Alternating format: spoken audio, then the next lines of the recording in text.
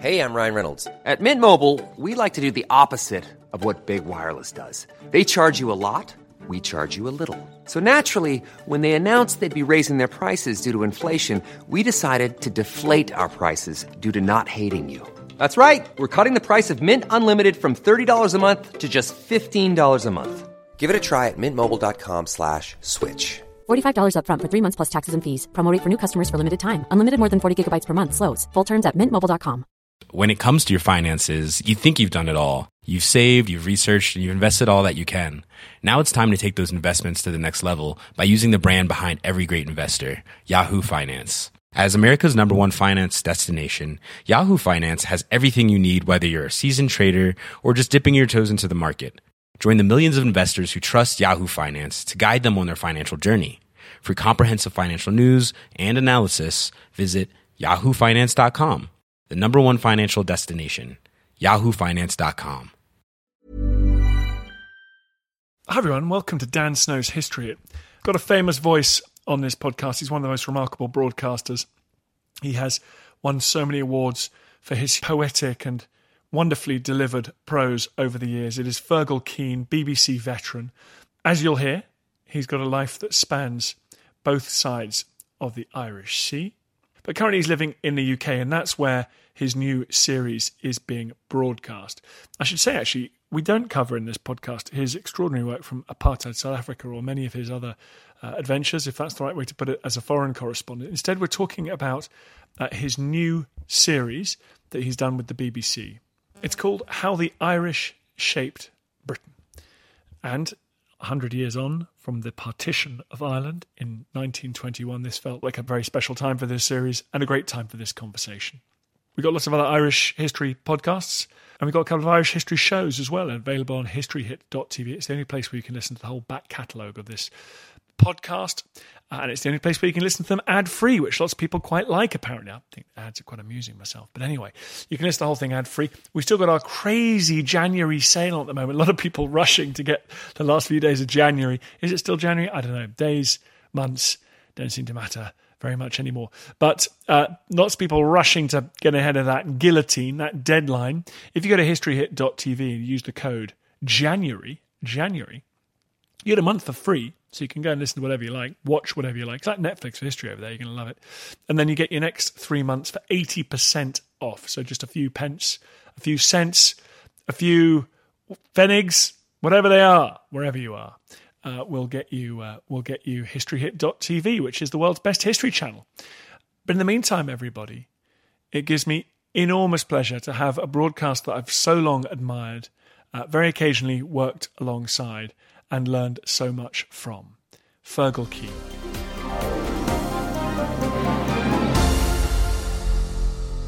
Fergal, this is such a great pleasure to have you on the podcast. My pleasure too, Dan. My pleasure. You're someone whose life and career has spanned the Irish Sea. This show, it feels personal to you. It is. It's very personal. I mean, I'm talking to you from London, a city where I was born but where I didn't grow up. My parents were briefly sort of migrants in London in 1961. My father was appearing in a play at the Royal Court Theatre, The Playboy of the Western World by John Millington Synge. And because of that, I just happened to be born in London.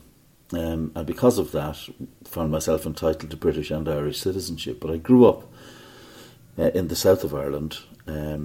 Occasional visits. I think I came to Britain once as a teenager with the Boy Scouts, and on another occasion when my father was again acting in a play. But that was the sort of sum total of my travels to Britain. And yet I grew up in a context in Ireland in which I couldn't be but aware of the enormous impact of the British Imperium on the history of Ireland. My grandparents on one side had been revolutionaries who joined the IRA and fought against the British in the Irish War of Independence. But on the other side, I had family members, a great-grandfather who had served in the Royal Irish Constabulary and had been part of the Imperial Project. And so my own family's lives were shaped by Britain, by the connection with Britain, but also everything about the language that I grew up speaking, English. came as a consequence of British plantation and British settlement. The history of the island, the troubles that erupted in 1969, and which I was very keenly aware of growing up as a teenager in the south. It occasionally spilled over into the south, but the constant drumbeat of that violence was something that we heard and were told about in the south. All of that was as a consequence of our relationship with the island next door. And so it shaped me, of course it did, hugely. Yeah, all of my Irish friends complain that whenever they talk to Brits, the Brits suddenly start banging on about their Irish antecedents, sort of trying to prove their Irishness. So here we go. I have to conform to that. My dad is a kind of mirror image of you, if you like. He was born in Dublin, but left fairly young. His family were kind of Anglo-Irish. They were West Cork, but left at partition. They went up to Down. I guess like you, I've always felt the kinship between Britain and Ireland more than antagonism, just because of my particular personal privilege and situation. But in this series, you do seem to also be talking a lot about what these two places have in common. Of course we do. I mean, it's simply not. It's the geography is something that we cannot change, nor is it something I would ever wish to change. But I sort of grew up learning very much about what the British impact on us had been, as I've outlined in the previous answer. And to me, what fascinates me is how did it work the other way around? How did we shape the big island next door, or as one of my contributors rather mischievously puts it, the larger landmass? And of course, when you start digging into it, and this was the difficulty of even trying to produce something in the space of 3 half-hour programs, because you could be telling this story for years. So profound has been the impact, and whether that's back to the period of the pre-Roman Empire, when Irish raiders were coming up and down the coast of Britain, whether Irish tribes crossing into Scotland, forming kingdoms there, then during the Roman period, this fascinating nugget which was revealed to me while making the series, that you had the Romans bringing in Irish settlers, planters, giving them their own sort of mini kingdoms as a buffer against the invasions and the depredations of Irish pirate tribes. All of that, which then spreads out into a continuing presence that endures until this day, in which you see in the fields of the construction, the sort of physical building of Britain, but also hugely in terms of culture, and of course the building of the British Empire. And that's one of those things which in Ireland we've paid far too little attention to, because it didn't slot into the kind of comfortable nationalist narrative of hundreds of years of struggle against the British, when in fact the British Empire provided many Irishmen, and I'm not just talking about people who served in the armed forces, for hundreds of years. I'm talking about, young Irish Catholics who wanted to get ahead in the world, who'd received a decent education, who, because of the sectarian realities at home in Ireland, knew that there was a glass ceiling for any Catholic, but who could look at the empire and realise that the sky was the limit, and they went on to become colonial governors, commanders of the British armies, imperial civil servants at every rank. That's a whole fascinating area of study, and I'm confident in saying that the British Empire, as it went on to cover such a large part of the landmass, could not have happened without the active participation of the Irish. I like the fact that this series isn't chronological. I was sort of slightly dreading just to launch straight into the first episode and launch straight back to St. Patrick, the Romans, and all that kind of stuff. But actually, you start with a discussion of the cultural and sort of social human relations between our two islands. We don't get Tacitus and Agricola straight away. So, I mean, violence, this archipelago, like anywhere else in the world, has been ripped apart by violence on so many occasions. But you obviously think it's important now to talk about cultural exchange as much as that history of conflict.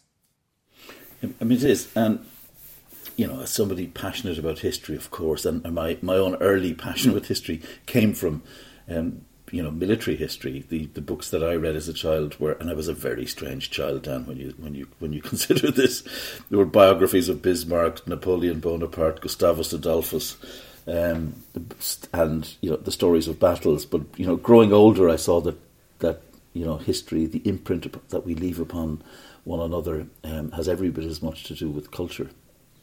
and, if you like, soft power. And if you want the greatest living example for me of soft power in history, it is the Irish impact on Britain. And you go back to the Roman times and early Christianity and Irish monks settling and founding monasteries in Scotland, helping to keep Christianity alive in what, of course, we wrongly call the Dark Ages. They weren't Dark Ages. But in a period when Christianity itself was under siege and threatened across much of Europe, the influence of the Irish was profound. You look at the island of Lindisfarne, for example. One of the historians that I interviewed for the series talks about the Irish hand being the English hand, and this is just in terms of handwriting, right down until 1066, because of the influence of Irish clerics. And so we go from that into a period when Irish writers, and some of them are Anglo-Irish, some of them are Irish Catholics, become preeminent in the development of English theatre. And I'm thinking about people like Richard Brinsley Sheridan, for example, William Congreve, someone like Thomas Moore. Now, here's a fascinating character who goes to university at Trinity College in Dublin, Protestant university, but he's the son of a Catholic grocer. And Moore is very sympathetic with Irish rebels during the rebellion of 1798 and then Robert Emmet's rebellion at the turn of the 19th century. He writes this beautiful ballad, The Minstrel Boy. To the minstrel boy, to the wars has gone, and the ranks of death you'll find him. This is very sympathetic, as I say, to the Irish rebels, but becomes one of the great songs of the British Armed Forces, played every year at the Cenotaph in November. Moore himself goes from being this character who is questioned during the period of the 1798 rebellion, falls under suspicion because of his sympathies for the rebels, becomes a toast of London literary society, a best friend of Lord Byron, indeed executor of Byron's will, becomes briefly, at one period, a colonial civil servant in Bermuda. And Moore is a sort of symbol, if you like. He's sort of iconic of that Irishman who arrives, the Catholic Irishman particularly, who arrives into London society in the 18th and 19th centuries and makes his way very effectively, very seductively, one might say. In a later episode, I talked to an Irish comedian, a modern Irish man called Dara O'Brien, and I asked him, what is it, this gift that the Irish have of being able to not only find acceptance but enormous success in the British mainstream in theatre and in entertainment. And he says it's something to do with charm. Louis MacNeice, that great Ulster Protestant poet, put it a different way. He said the Irish have a hold over the sentimental English. I think there's something in that. I think one of the great misnomers of all time, or misapprehensions, is this idea that the English are the people with the stiff upper lip. Not at all. They're profoundly sentimental people. And that gave the Irish a gift in presenting to them an idea of a world that never was, which is the sort of sentimental Celtic world, hugely popular, of course, in the late Victorian period when the sort of myths of nations and nation states were being constructed.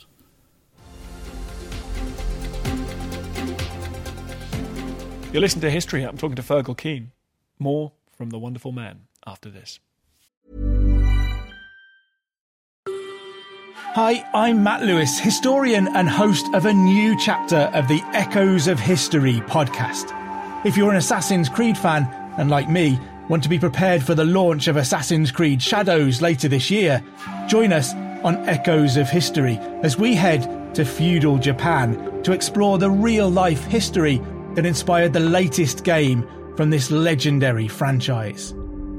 Learn about Yasuke, the African warrior who entered the trusted circle of Japan's most powerful warlord.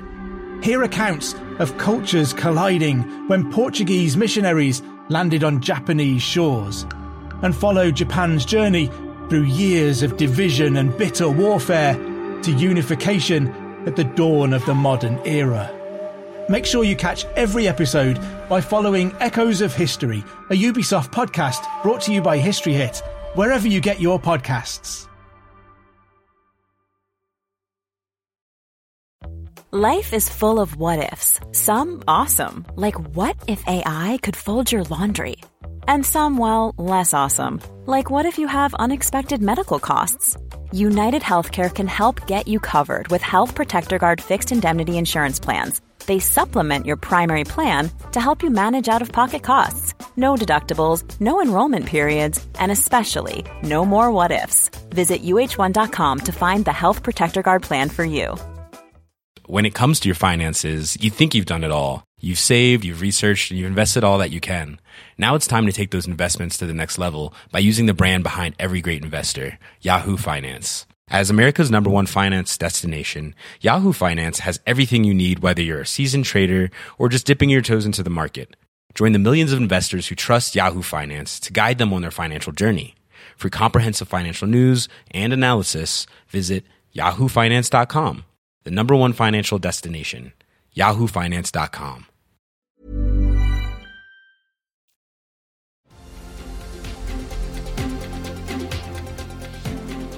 First of all, Fergal, let me just say you were not a strange child. You're among friends here. We all had accounts of Gustavus Adolphus at Breitenfeld and Lutzen on our shelves. So don't worry. Don't worry, you're among friends. But let's ask the big question. Why did the Anglo-Irish project, the British Isles project, fail? The Reformation?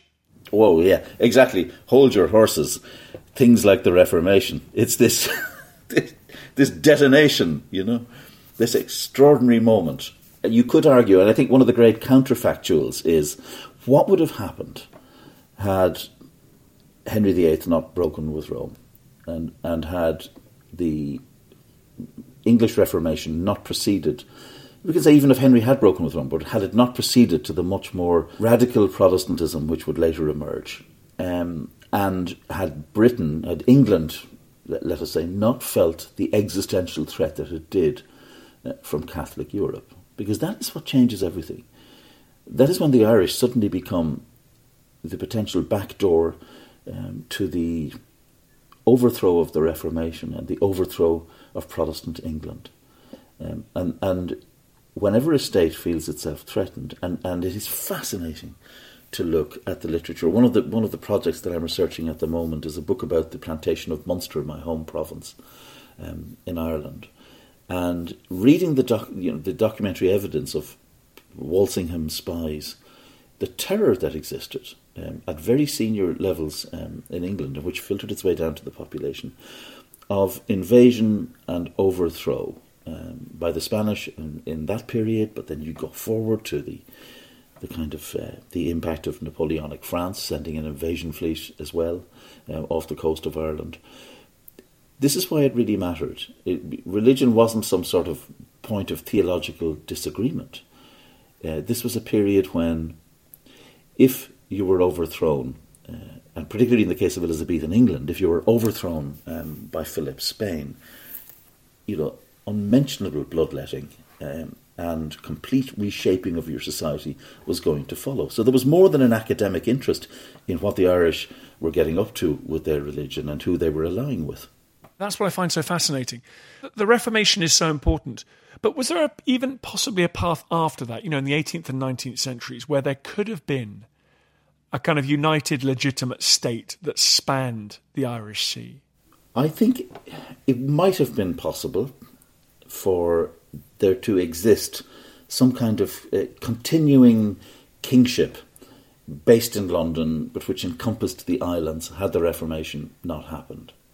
But I think you also have to factor in the kind of extraordinary energy which was unleashed during the Elizabethan period, and indeed went on into the Jacobean period.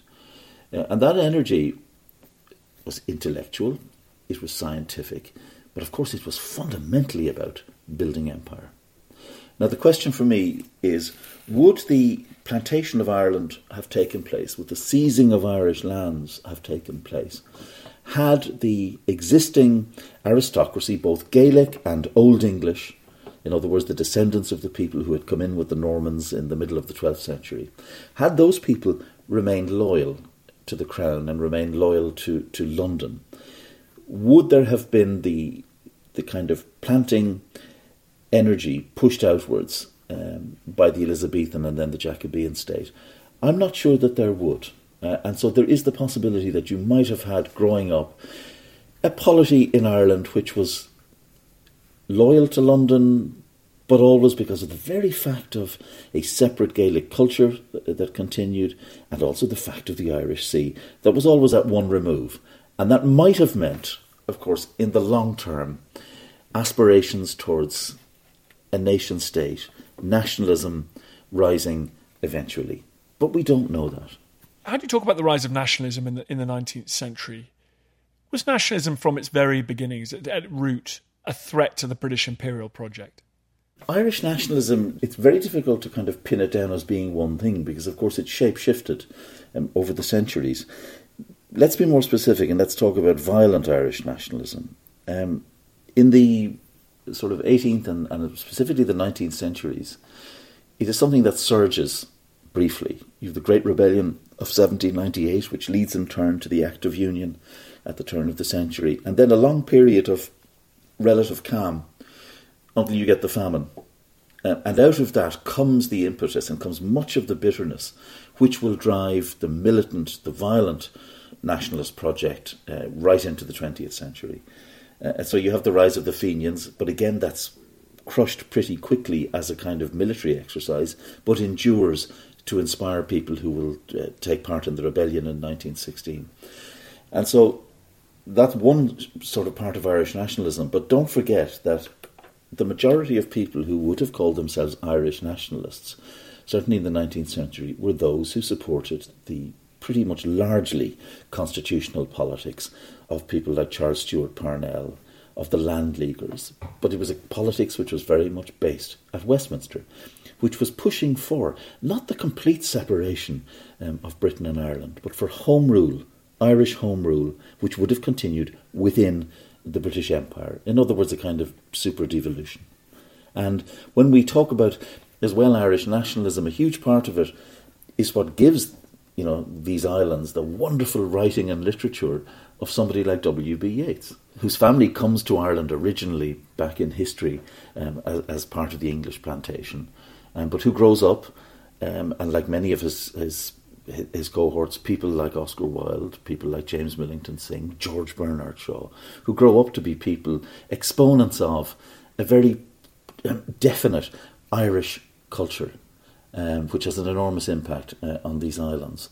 And that, Irish national culture, which Yeats was at the fore of developing, had elements of sort of anti-Englishness about it, but it was much broader. It was about a great deal more than that. And so it was certainly not the kind of literature, although Yeats did worry at one point, he writes, did that play of mine send out certain men the English shot, referring to his great nationalist play Kathleen Ni Houlihan. But he was not a, shall we say, a rabble-rouser for violence. He was far too intelligent, much too subtle, a creative force for that. So Britain has just Brexited. Scotland looks like it may choose to go its own way as well.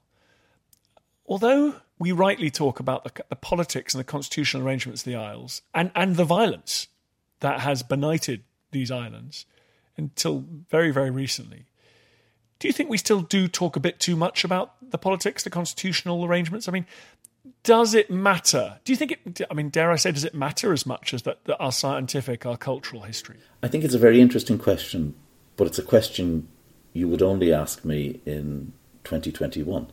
It's not a question you would have asked me 10 years ago, and certainly not 10 years before that. It's a luxury to be able to ask that question. Had you been asking me that at the height of the Troubles, well, you wouldn't even have thought to ask me, because at that point you had the IRA waging a campaign, and we talk about how the Irish shaped Britain. Look at your Prevention of Terrorism Act, 1974. That was a shaping of British law by virtue of the fact that there was an armed campaign, insurrectionary campaign, going on the mainland of Britain. British cities like Birmingham being bombed, Guildford, that in turn leading to not just the Prevention of Terrorism Act, but injustices like the Birmingham 6, the Guildford 4. We can enjoy the culture, we can reflect on the culture, we can see it develop richly, I think, when there is an absence of violence. It is when you get, and I'm not sure we're at all out of the woods, I think that's one of the great one of the great problems at the moment. I don't think we're out of the woods at all in terms of seeing the end of insurrectionary violence, or let us say the possibility of insurrectionary violence as a consequence of the still fractured constitutional relationship in these islands. Do you get a nagging feeling when you're in some of those places that there is a bit too much history? I'm not sure that that's the problem. It's a really relevant question now, in this particular period, the decade of centenaries, as they call them, when we're remembering the 1916 rebellion, then the Irish, what you call the Anglo-Irish War, what Irish people call the War of Independence, then the Irish Civil War and the partition of Ulster, the creation of Northern Ireland. And I'm not sure it's a question of there being too much history, but it's about the kind of history that we're looking at. And what strikes me looking at the current period is that we're spending a lot of our time looking at the history of violence, the history of political violence. Now, that's a fascinating field of study. But if anything, in my series, what I try to show is that it's far from the only story. And I would like us to see more, putting more emphasis around kind of cultural anniversaries and studying the kind of complexity, the cultural complexity of our relationship, and not just the story of massacres, bombings, and brutality. Because that's where where history tends to get weaponized. And I'm not saying nobody in an official capacity at the moment, in terms of either governments or indeed the advisory panels who work to set out an agenda for the period of centenaries, are doing this. They're not into weaponizing, but political parties do. And there is always a battle about who controls the narrative of the past. And that's not unique to Ireland. But we're seeing that right now. One of the great things that happened when I was growing up in Ireland is that we moved from a nationalist telling of history into a period where it became about more than the 700 years of oppression. It became about more than just massacre, important as all those things are to remember. But it became about the question as well of how we shaped each other and of what good the British Imperium did in Ireland, as well as the undoubted catalogue of infamy that came with so many of the conquerors and so many of the planters. And it's more nuanced, it's more reflective history we need, rather than turning away from memorialisation. That's, Feargal Keane, a beautiful place to end it. Thank you very much. Wonderful stuff. How can people get hold of your series? So you can find it on BBC Sounds and anytime you want. And if you're minded to, you can switch on Radio 4 at 8 o'clock on Monday nights, and then again at 11 o'clock in the morning on Wednesdays, and listen in and see what we all have in common. Thank you so much for coming on the podcast. Great, Dan.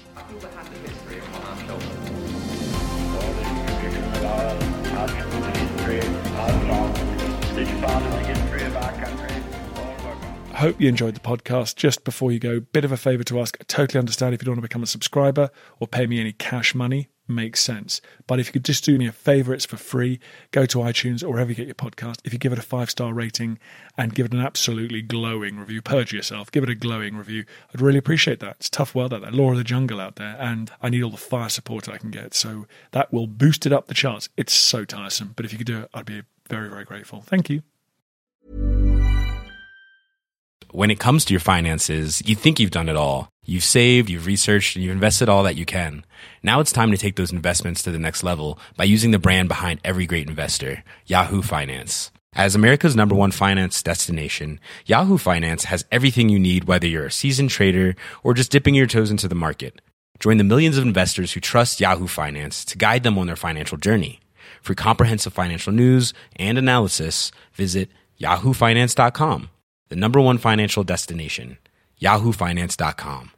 Are you ready for truly hydrated skin? Meet Hyaluronic Body Serum, a breakthrough in body care from Osea. It's clinically proven to instantly increase hydration by 161%. Their lightweight, fast-absorbing serum delivers 24 hours of nonstop hydration for silky smooth skin without the sticky afterfeel. Osea's latest innovation combines the magic of their best-selling Hyaluronic Sea Serum with a new formula that's good for the whole body and 5 types of hyaluronic acid to target every layer of the skin. Osea is a women-founded, women-led brand that's been crafting seaweed-powered products for nearly 30 years. The best part? Everything Osea makes is clean, vegan, cruelty-free, and climate-neutral certified, so you never have to choose between your values and your best skin. Treat your skin to clean, vegan skincare from Osea. Get 10% off your first order site-wide with code SUMMER at OseaMalibu.com. That's OSEA Malibu.com, code SUMMER. Thank you for listening to this episode of Dan Snow's History Hit. Please follow this show wherever you get your podcasts. It really helps us, and you'll be doing us a big favour. Don't forget, you can also listen to all of these podcasts ad-free and watch hundreds of TV documentaries when you subscribe at historyhit.com/subscribe. As a special gift, you can also get your first 3 months for just £1 a month when you use code DANSNOW at checkout.